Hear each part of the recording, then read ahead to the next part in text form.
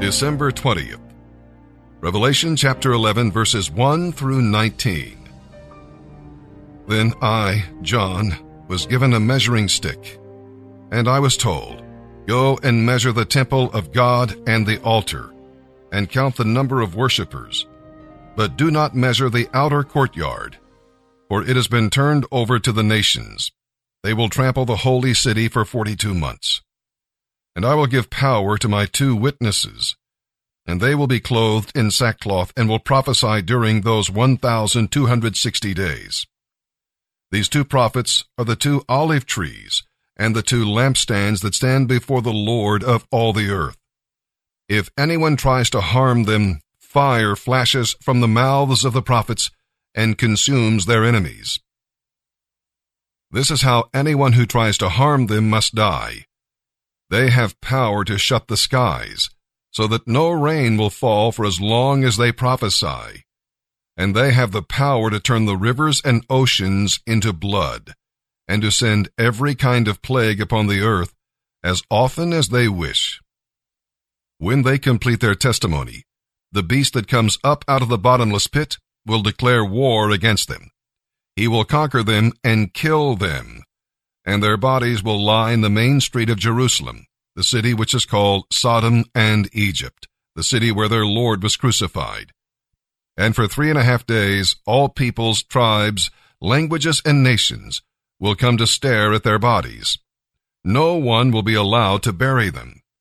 All the people who belong to this world will give presents to each other to celebrate the death of the 2 prophets who had tormented them. But after 3.5 days, the Spirit of life from God entered them, and they stood up. And terror struck all who were staring at them. Then a loud voice shouted from heaven, "Come up here!" And they rose to heaven in a cloud, as their enemies watched. And in the same hour, there was a terrible earthquake that destroyed 1/10 of the city. 7,000 people died in that earthquake. And everyone who did not die was terrified and gave glory to the God of heaven. The second terror is past, but look, now the third terror is coming quickly. Then the 7th angel blew his trumpet, and there were loud voices shouting in heaven, "The whole world has now become the kingdom of our Lord and of his Christ, and he will reign forever and ever." And the 24 elders sitting on their thrones before God fell on their faces and worshipped him. And they said, "We give thanks to you, Lord God Almighty, the one who is and who always was. For now you have assumed your great power and have begun to reign. The nations were angry with you, but now the time of your wrath has come. It is time to judge the dead and reward your servants. You will reward your prophets and your holy people, all who fear your name, from the least to the greatest, and you will destroy all who have caused destruction on the earth." Then, in heaven, the temple of God was opened, and the ark of his covenant could be seen inside the temple.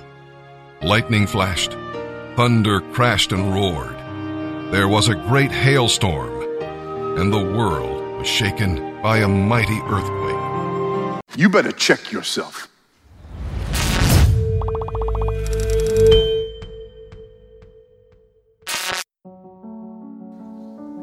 Somebody's going to Mars.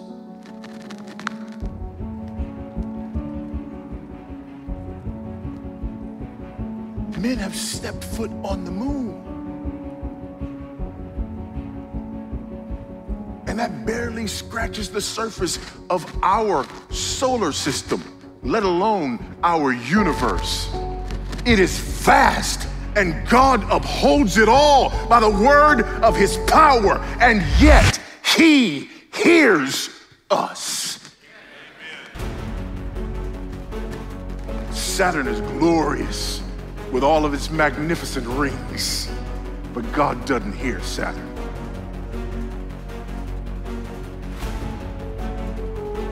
But when God's people cry out, God hears us. And I know what you're saying, and you better be careful. Because some of you are sitting there and you're saying, yeah, I hear what you're saying, but you just don't know, brother. I've been crying out to God and God hasn't heard me. Can I very gently and as lovingly as possible say to you, repent.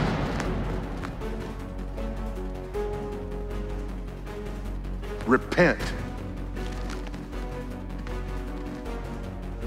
Repent. Why? Number one, because you're contradicting the word of God. The Bible says God hears you and you say he doesn't. But it's even more significant than that.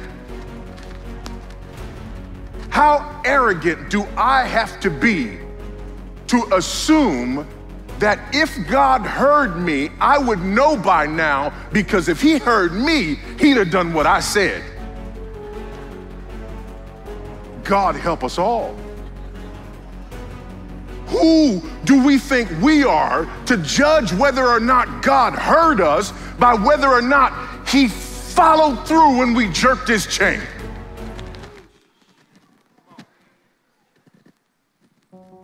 You better check yourself.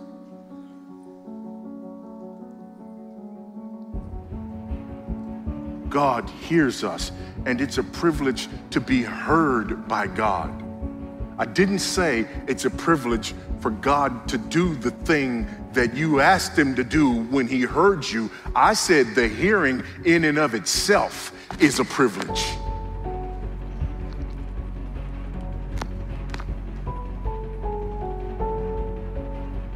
Through prayer, we commune with God, and there is great comfort in this. Whatever you're suffering, remember two things about it. Number one, it's temporary. And number two, it's not worth comparing that which lay ahead for you, regardless of whether your circumstances change or not.